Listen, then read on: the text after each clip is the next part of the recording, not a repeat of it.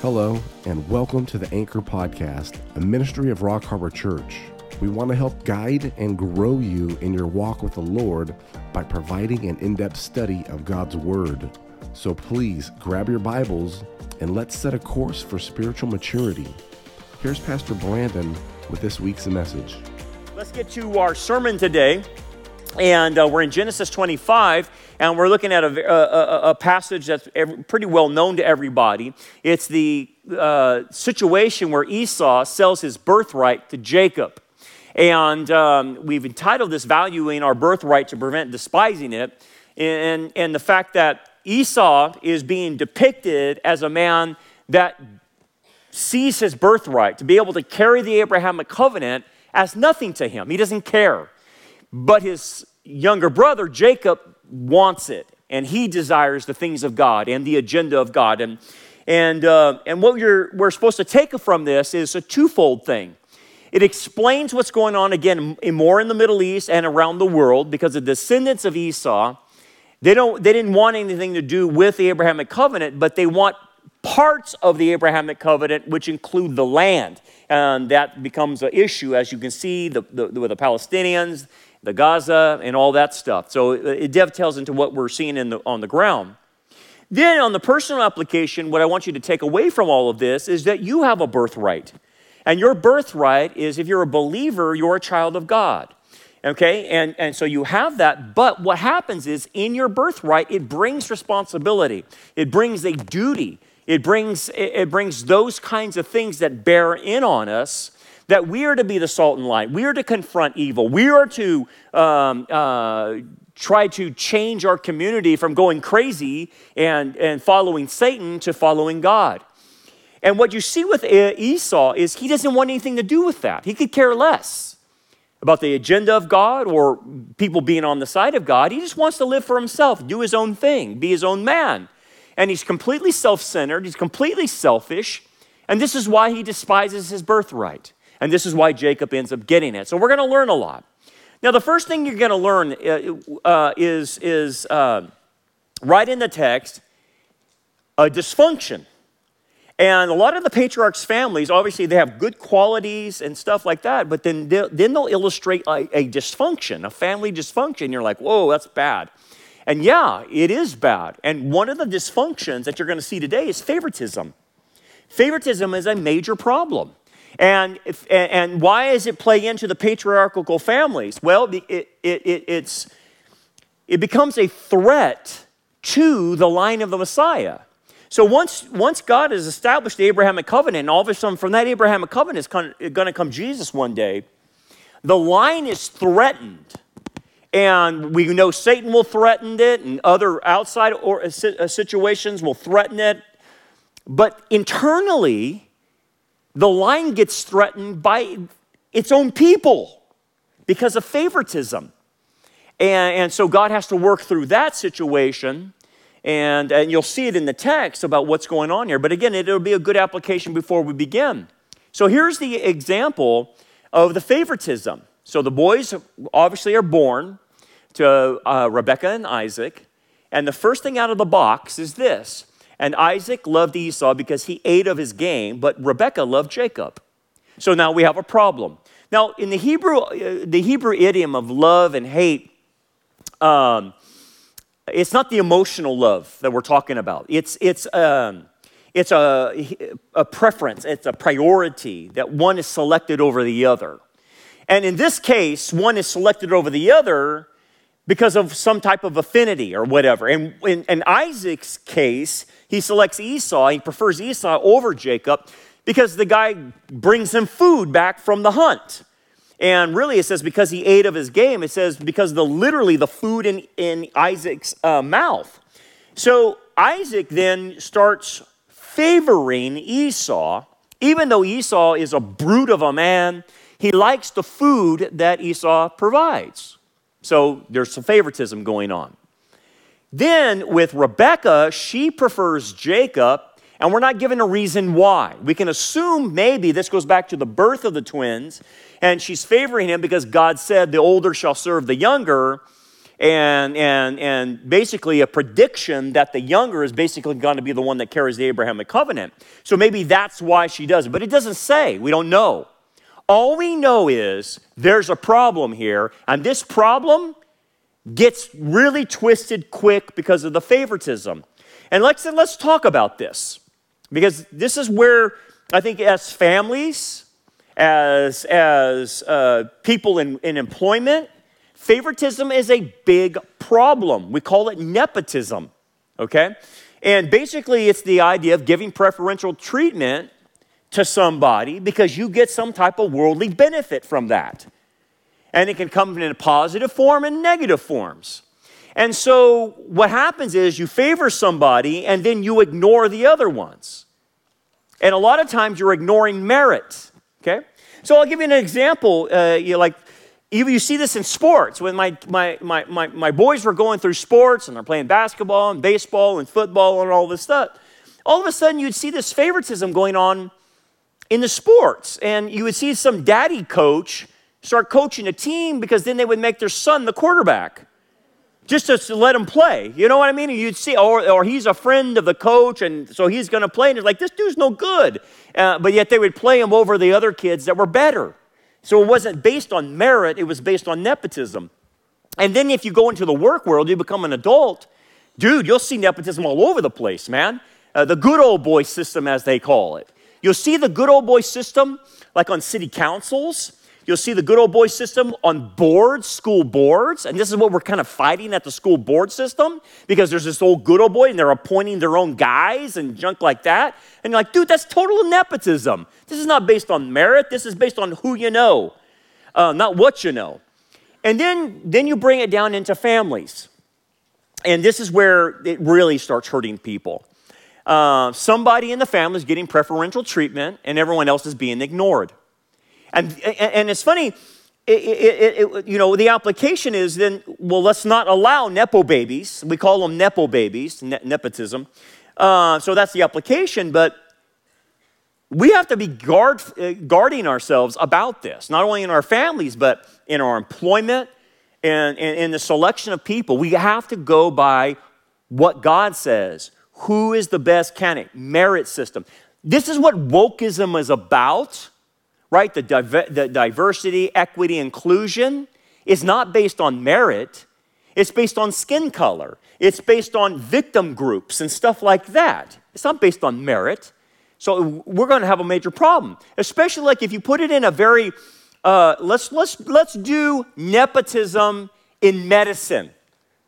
What kind of problems could we possibly have with nepotism in medicine?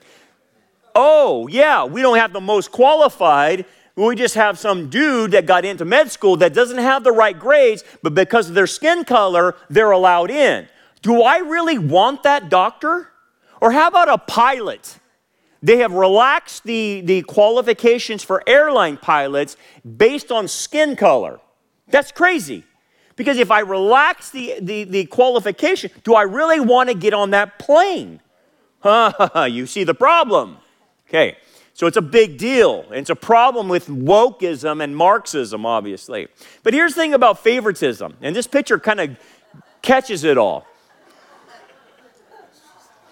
Favoritism, the only one that says it doesn't exist in the family are the ones getting the favoritism, right?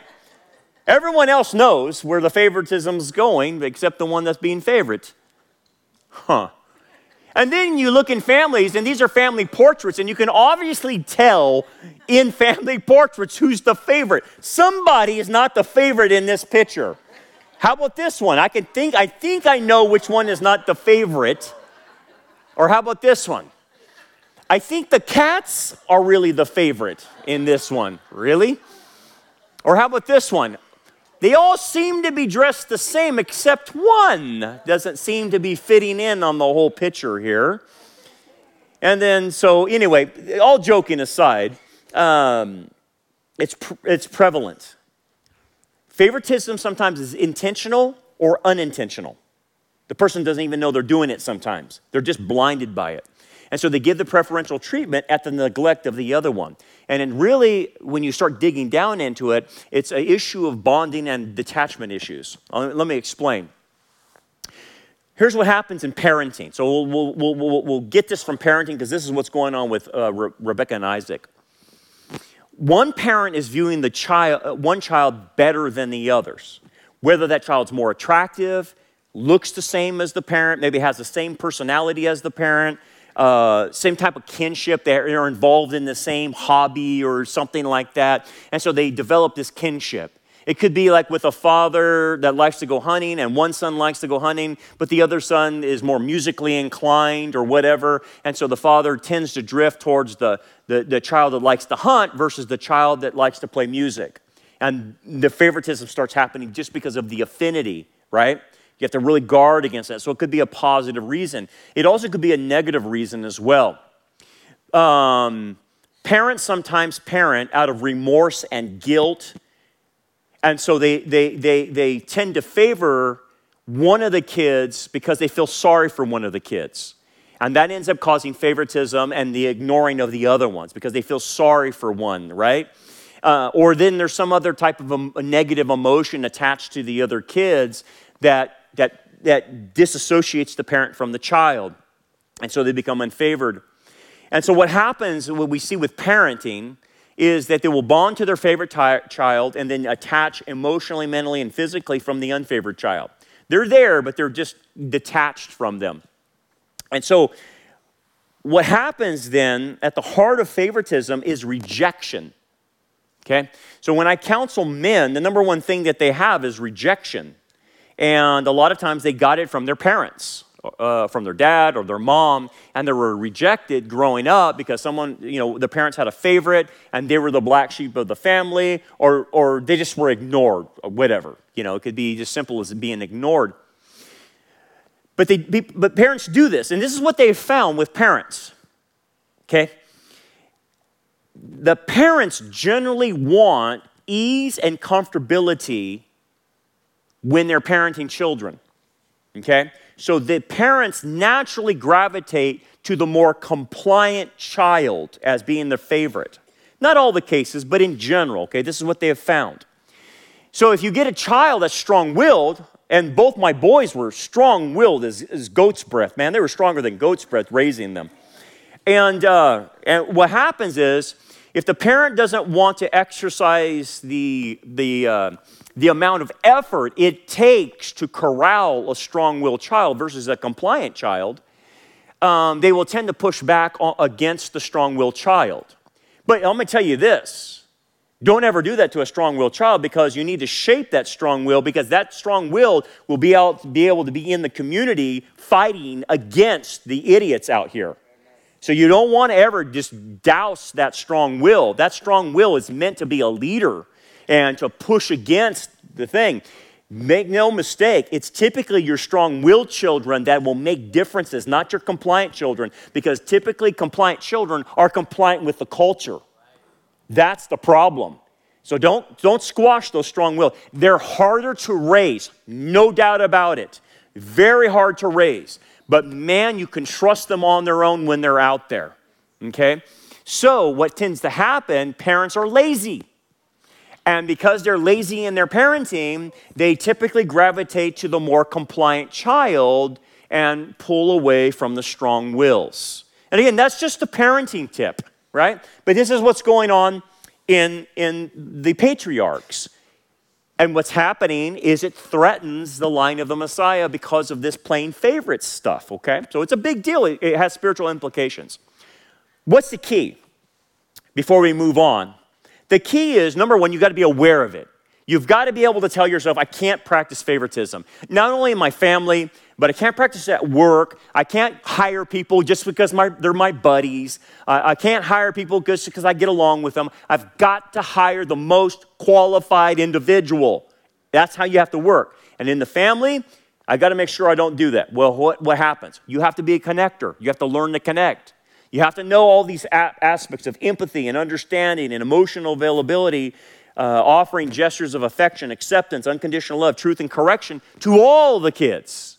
You just can't give someone and then the other one's neglect. You have to be on point and task. And most parents, if they will be on task and be aware of it, will catch it. They'll make sure it doesn't happen. But most of the parents are clueless as this is even happening. And you can see it right in front of you. Some parents don't think their favoritism is there, but then it's right in front of you, and that's all they do is talk about one child, and yet they have 4 kids. And all they talk about when you talk to them is about that one child. Oh, he's so great, or she's so great, yada, yada. Yeah, but you have 3 other kids. What about them? It's that kind of mentality. Careful about that. It's rejection, and it hurts people. Really does hurt people, because I end up spending counseling time with people that are hurt because of this. Now let's go to the birthright issue. So now we have a dysfunctional family, and here's a dysfunctional guy, Esau. And we're seeing the descendants and how dysfunctional they are right in front of your very face. Okay? Remember, the descendants of Esau mixed in with the descendants of Ishmael and the descendants of Keturah. Okay? So the people that are surrounding Israel and now all over the planet because of immigration are the descendants of this guy that you're seeing right here. Let's watch. Now, Jacob cooked a stew, and Esau came in from the field and was weary. Now, the interesting thing, the Bible is portraying him as a hunter. Esau comes in from the field, but guess what kind of hunter he is? Not very good, because he didn't catch anything and didn't find anything. So he comes back empty-handed. Again, it's always showing the ineptitude of Esau. So Jacob's cooking, and he was weary, as the idea is he's just tired from the hunt. Okay, nothing big there. But here's where it gets interesting. And Esau said to Jacob, "Please feed me with the same red stew, for I am weary." Now, the way you translate this in Hebrew, the English is horrible on this. It's la'at in Hebrew, and the la'at means to gulp down or to like cram the food down one's throat like an animal, like a dog eats. Your dogs don't chew, they just gulp, right? Okay, that's what it's trying to say about Esau. And with the same red stew, and it's not translated stew, it's red, red. And basically, because he's so animal-like, he doesn't even care what's in front of him. He's basically saying, let me gulp down the red. That's what he's saying in the Hebrew. He's just like an animal, for I am weary. And what it's trying to show you is that this guy is a brute beast. He's like a dog. He's like an animal. He's animal-like in his behavior. And he just shoves food down his mouth, shoves food down his throat like some type of beast or something like that. So the picture then, it says, therefore his name was called Edom, which means red. So he's called red as a nickname, but his people are called red. And it's trying to imply that his descendants are just like him. They are animal-like in their behavior. They are like unrefined brutes with the same temperament. A la Hamas. You can't mistake it. It's that kind of temperament, okay? That's what Esau is like, okay? He's a brute beast type of guy, very unrefined. So again, just like we're seeing all over the world, the descendants of Esau and Ishmael are everywhere doing this anti-Semitic protesting all over the world. And it's gotten crazy. It hasn't lessened up. It's like on the 5th week now, and it's getting worse and worse and worse. This is London. London has turned into Londanistan. Okay? They have been taken over by the descendants of Ishmael and Esau. Look at the crowds.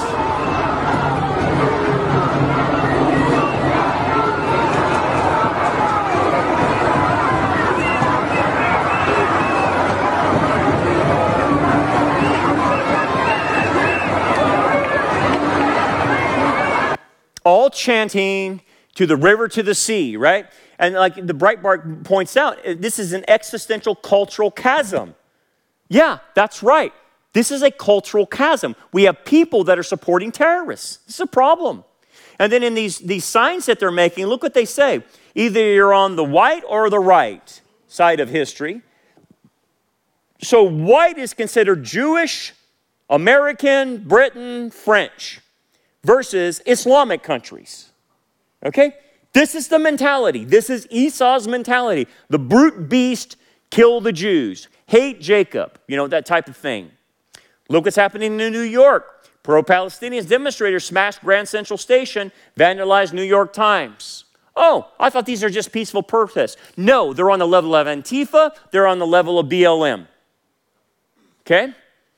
So if you send your kids to UCLA and you spend $40,000, $45,000 paying their tuition, this is the kind of things they're doing on the campus of UCLA.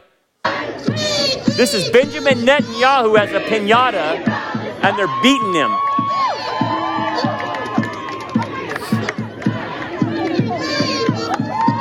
This is your $45,000 going to UCLA. This is what they're learning.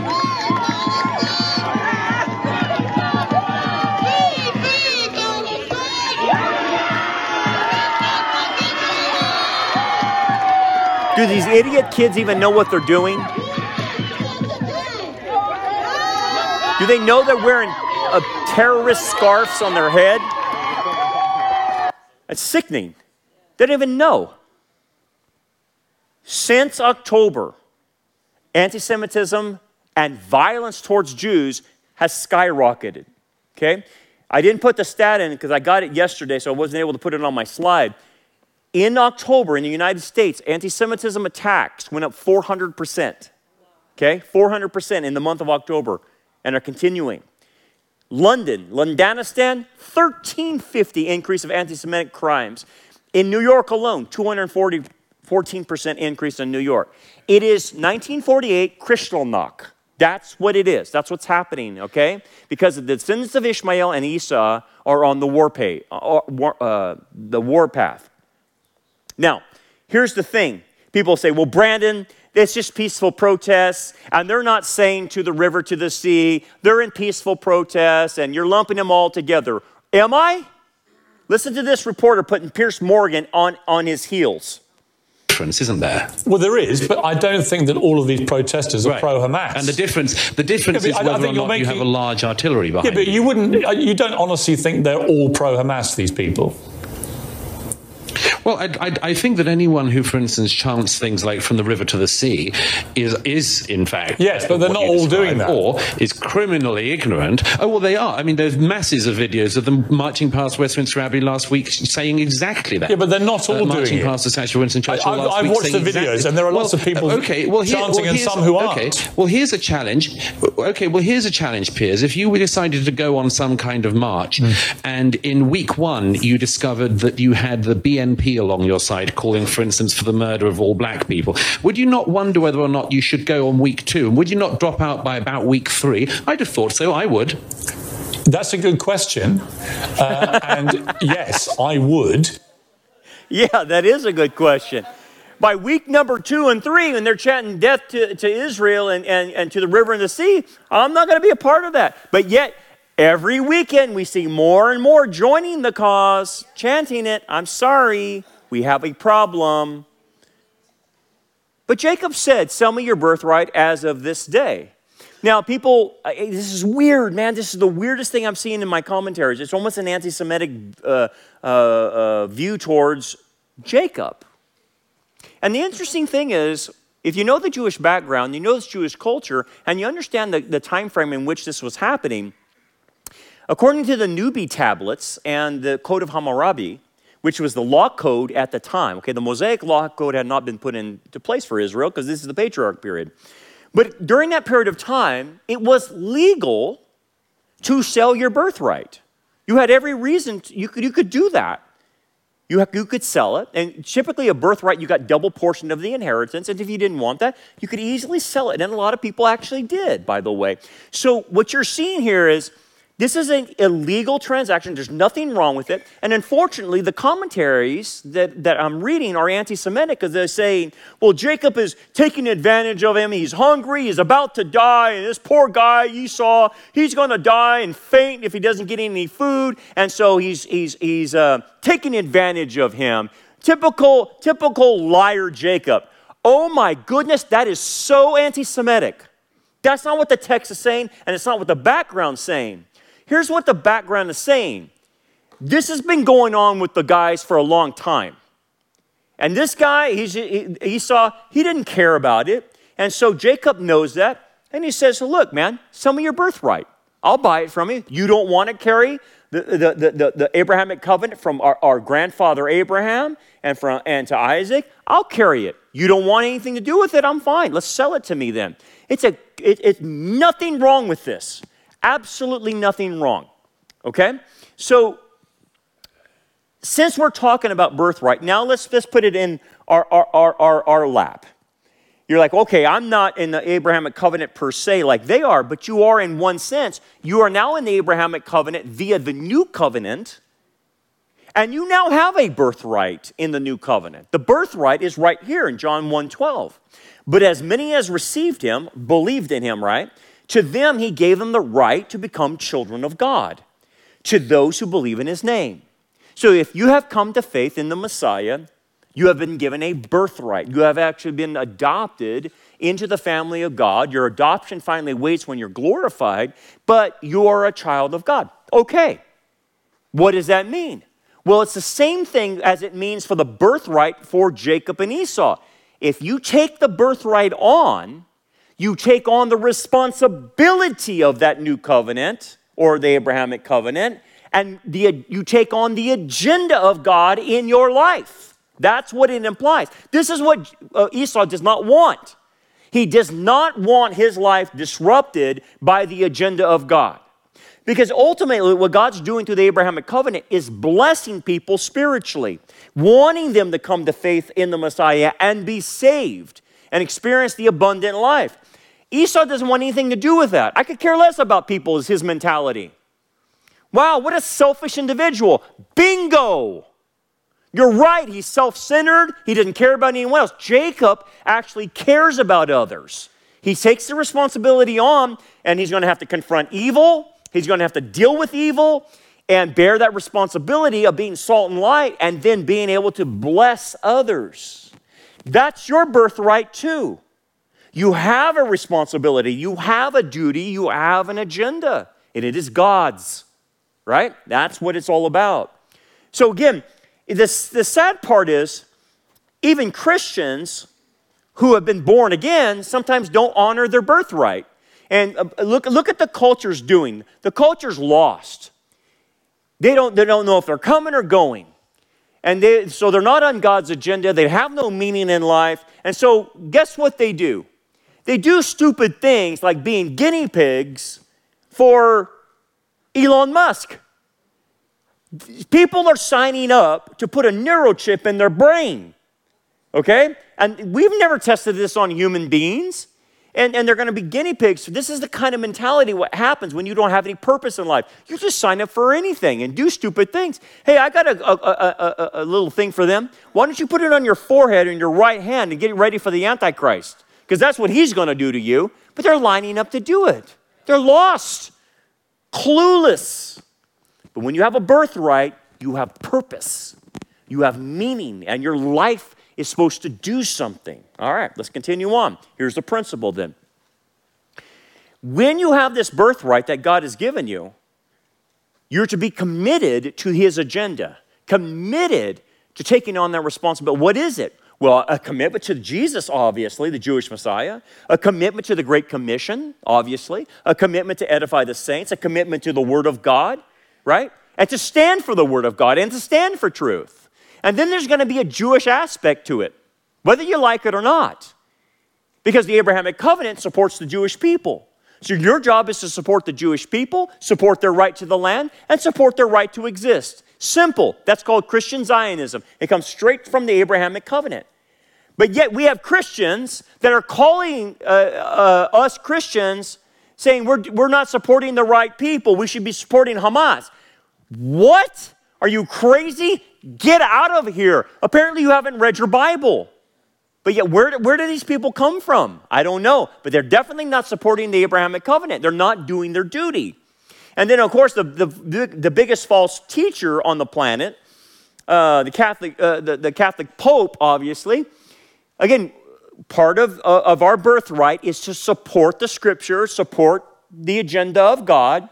So here's a guy who claims to be supportive of God, claims to be the vicar of Christ, claims to be supportive of God's agenda. But what is he doing?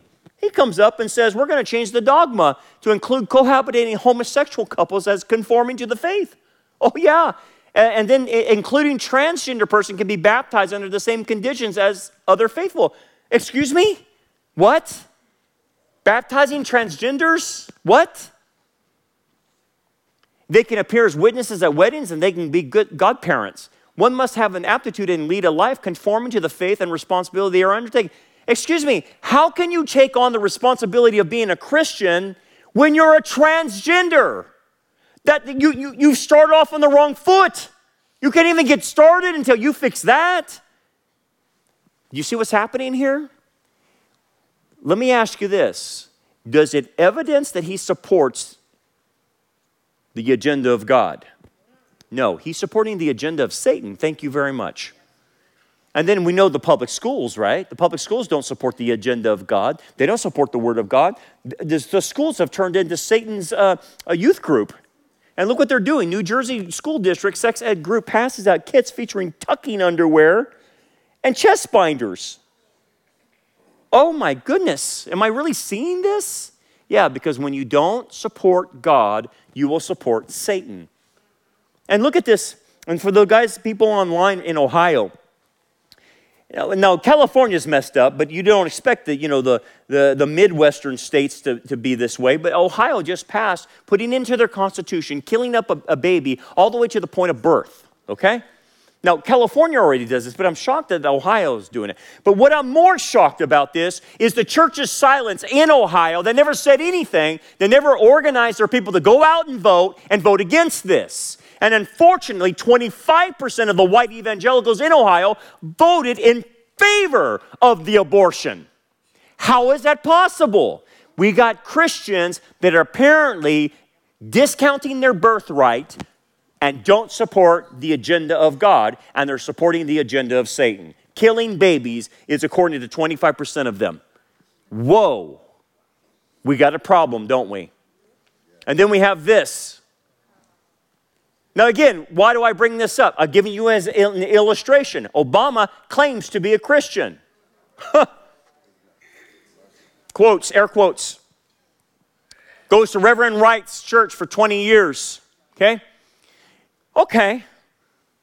So if you went to a church, a Christian church, and it was liberation theology, we obviously know that, you should be supportive of the Abrahamic covenant because the same Bible I'm reading and teaching, you should be supporting too. But yet, what does he say? And what is also true is that the occupation, if you read Genesis, there is no occupation. The land is given to the descendants of Jacob. But he calls them their occupation, and what's happening to Palestine is unbearable. Unbearable to what? Excuse me? Israel's not making their life unbearable. Hamas and Fatah and Islamic Jihad is, and Iran is, not the Jews. So sorry.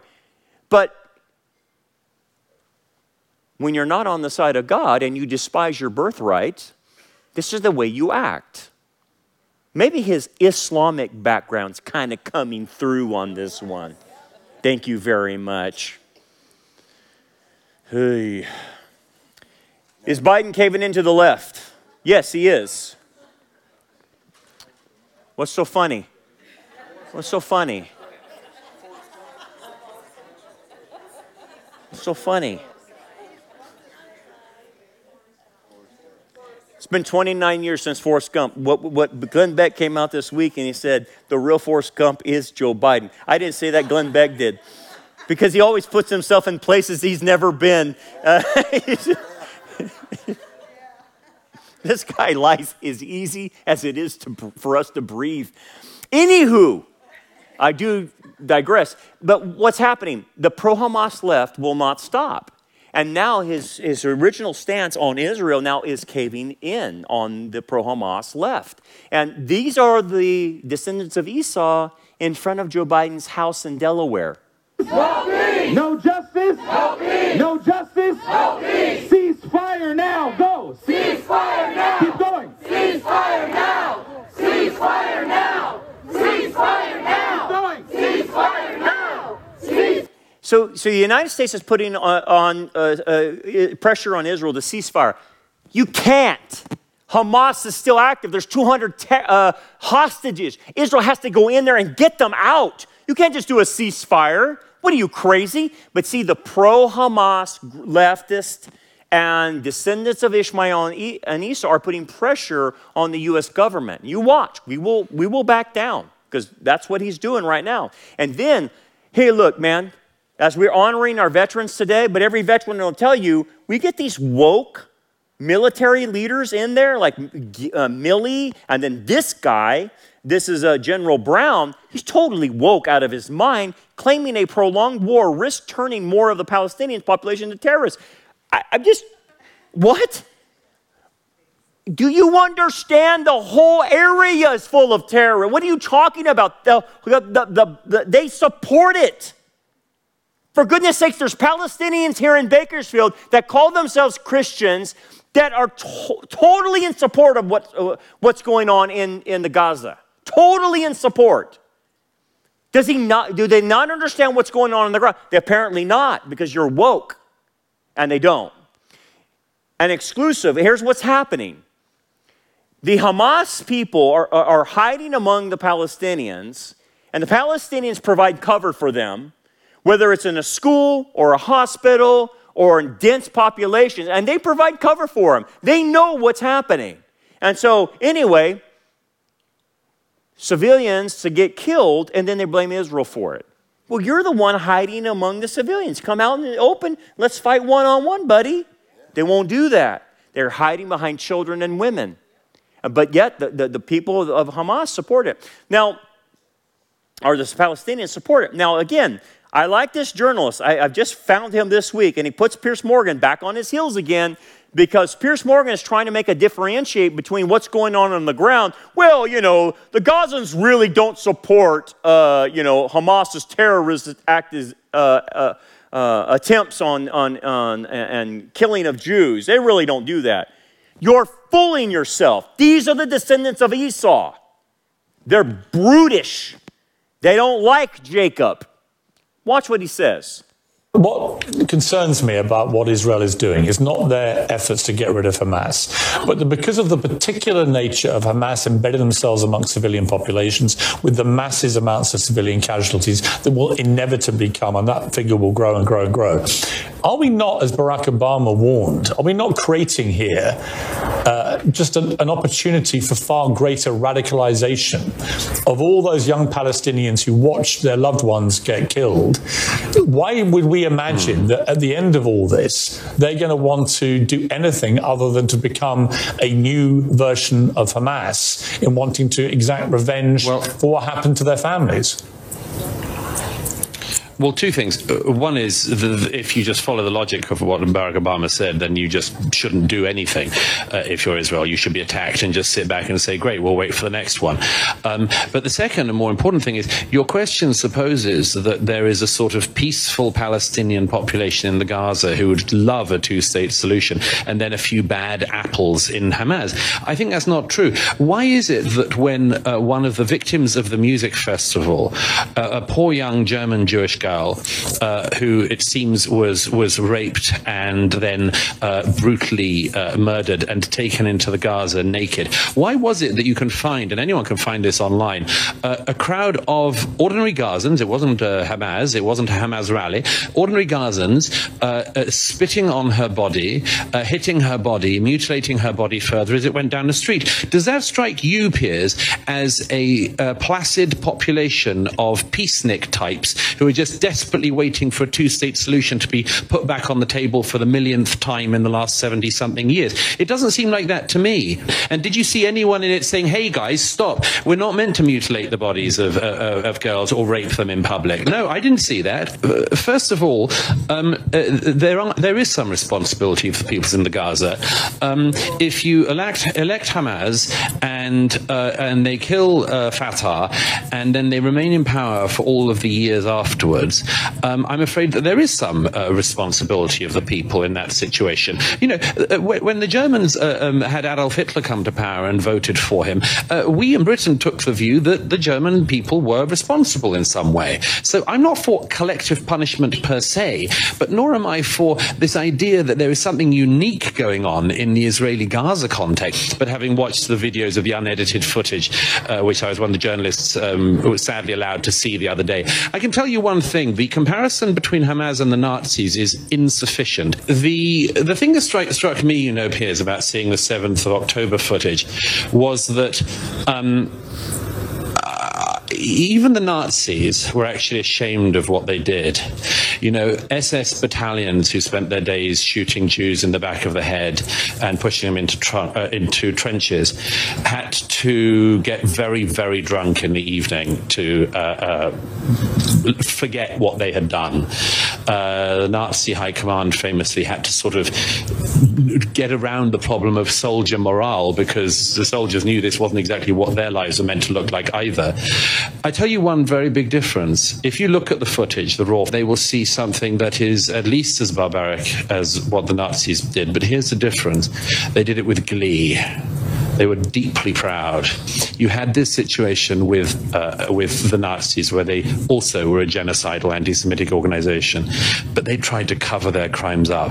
Hamas are actually proud of them, and they've said they will do them until the whole world is clear of Jews. Yeah, amen. He nailed it. And it's right. That's why there cannot be a ceasefire. That's why Israel has to go in and eliminate every Hamas person there is and realize that Israel will have to stand guard for the rest of that time because of the people of the Palestinians that want revenge for whatever's going on. It just doesn't end for Israel because of the descendants of Ishmael and Esau. Now, back to the story. And Esau said, look, I'm about to die. Hyperbole. He's not about to die. This guy's not going to die. Isaac had money. He got it from Abraham. They were very wealthy. Esau could have went to the next tent and got food. Okay? So don't think that Jacob's scheming on him. He says, look, I'm about to die. So what is this birthright to me? That's the focal point. He doesn't care. He doesn't want to carry the Abrahamic covenant. He doesn't care about the things of God or the agenda. What is it to me?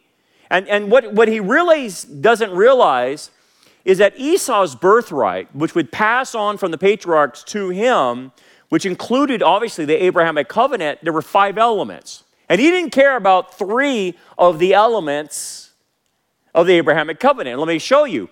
First of all, he didn't care about belonging to the Messianic line. I mean, think about this. Everybody in here, if God was saying, hey, do you want to be in the Messiah's line, that you're an ancestor of Jesus? Wow, what a blessing. He didn't care. Then there's spiritual blessings and benefits that have come along with it. As you bless others, you will bless them spiritually, and then you will be blessed spiritually. It's like when you go out and you help somebody, and it makes you feel real good. That's a blessing, right? He didn't care about that. He goes, what is that? I could care less about blessing other people. And then the familial solidarity and heritage that he's going to be in the line of it would have been a different nation, obviously, not the Jewish nation, but it would have been a nation that God would have used to bring the prophets, to bring the Messiah. He didn't care about the family. He wasn't attached to his family. Jacob's more attached to his family and in solidarity with it. So this is what he discounts. Because you know why? These are all spiritual aspects. And he says, I don't care.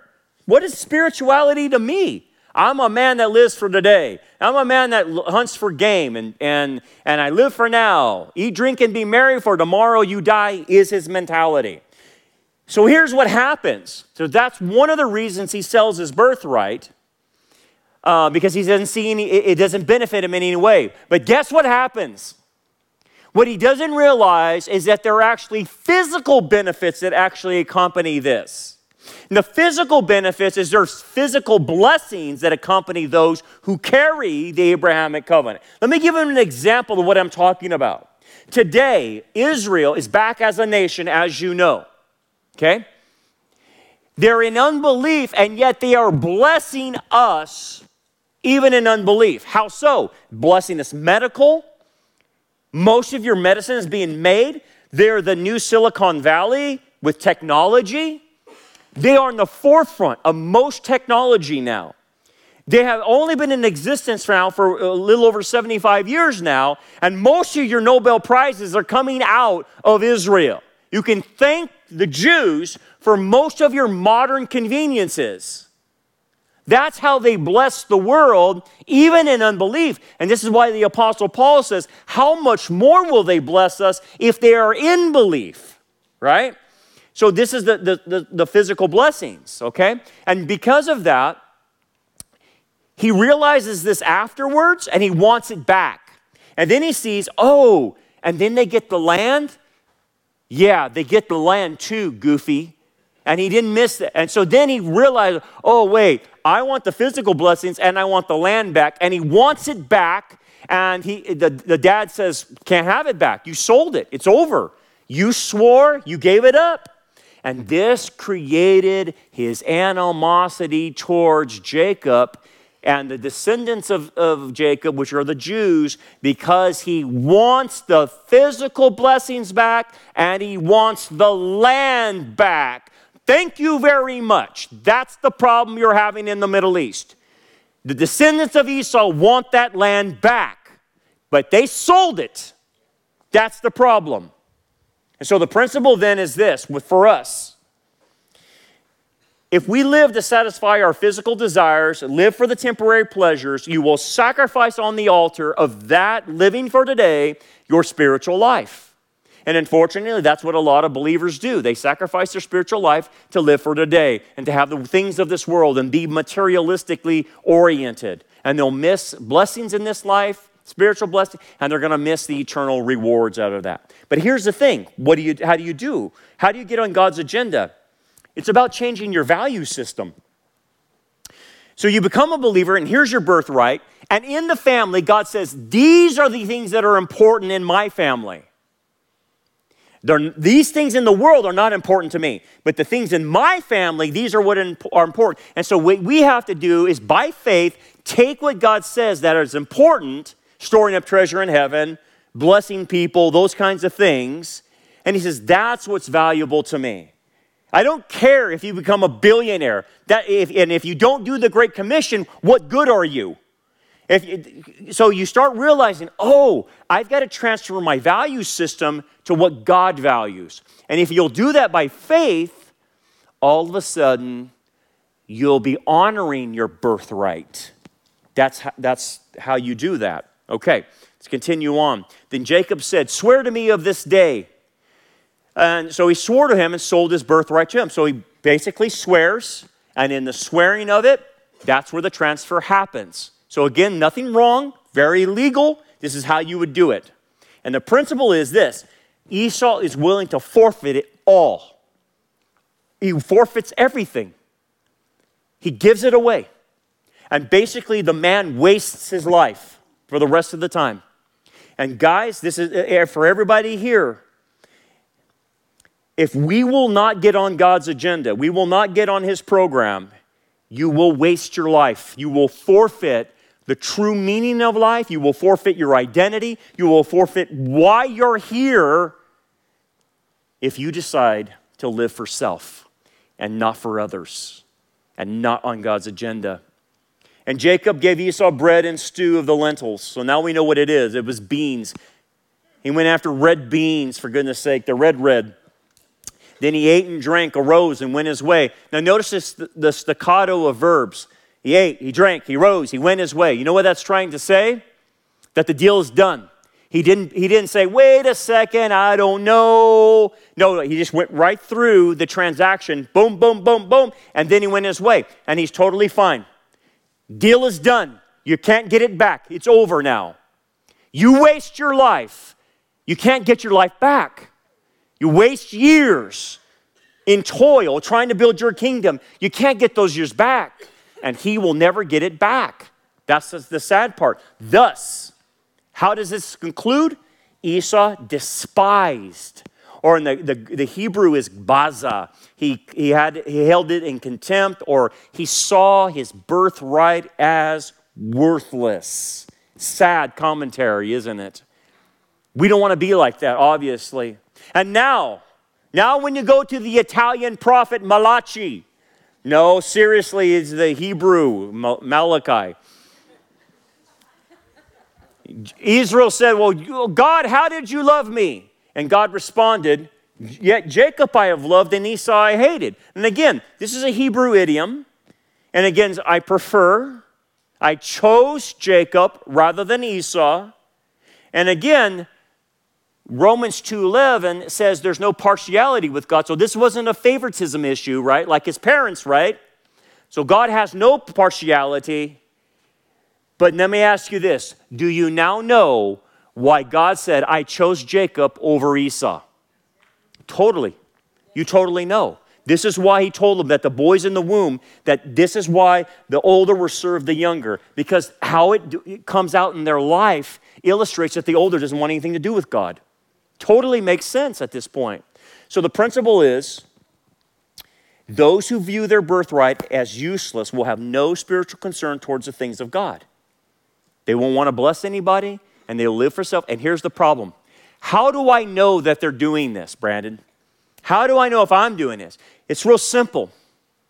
If you're on God's agenda, your job is to be salt and light. Your job is to do something while everyone else is standing by. While evil is going on, those on God's agenda confront the evil. They go after it. They say, no, that's not happening here. Those sitting on the sidelines are despising their birthright, because their birthright is saying, you're to be a warrior. You're to put on your armor. You're to go attack with truth in love. So many people are sitting back on the spiritual couch watching this all happen and simply refuse to do anything. And that cannot be you and I. So the application is live up to your birthright. Answer the call of your birthright. You're an heir of the king. Do what the king would want you to do. Your purpose, your identity, your duty, your inheritance, all because of who you are in your position. Live up to your position. And I like what Sarah Huckabee said. She had a great statement, and I want to end on this because she puts it out there to basically summarize what we're just learning about our own birthright. Listen to her very closely. This message is for my friends in Israel. It's a story about an 11-year-old girl. Years ago, this girl and her family traveled to Israel. One of the last stops on their trip was Yad Vashem. Yad Vashem commemorates one of the darkest parts of human history, the Holocaust. It sits high up on Mount Herzl, often called the Mount of Remembrance. And it stands for the Jewish people killed in the Holocaust, who had no descendants to carry on their name. It's pretty heavy for any kid, much less an 11-year-old girl. And her parents weren't sure if she was ready for it. But they wanted her to understand the importance of standing up against evil. So they decided to bring her.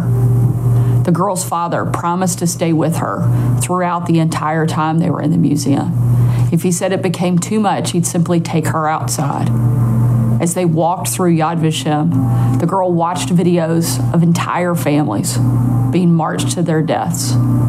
She saw the hundreds of shoes taken right off of the feet of Jewish children her own age and piled high to be burned.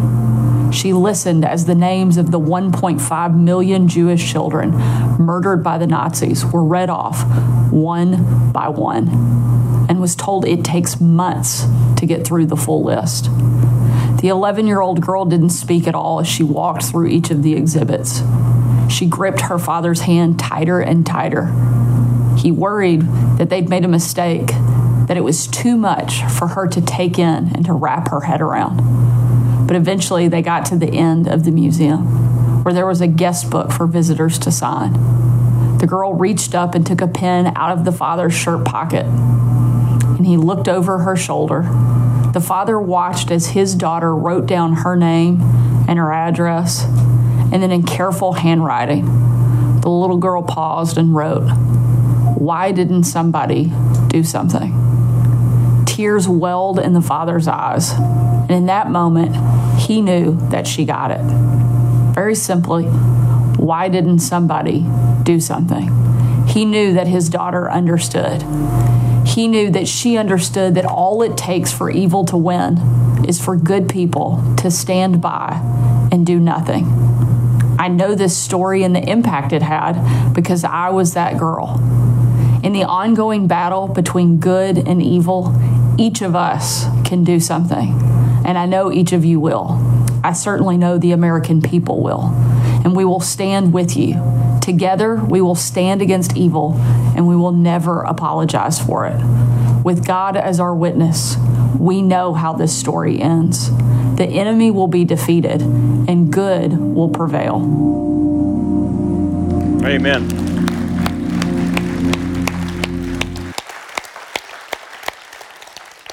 Why didn't anyone do something? That can't be you and I. That means we must do something and live up to our birthright. Amen? All right, let's pray. Father, thank you, Lord, for what we can learn from Jacob and Esau. We saw someone despise it. We see many people, many Christians even despising their birthright by just simply not doing anything.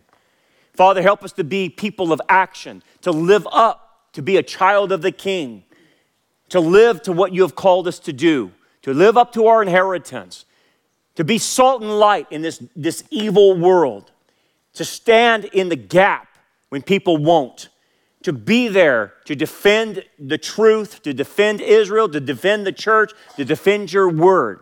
Help us to do that and give us the strength to do that, Father.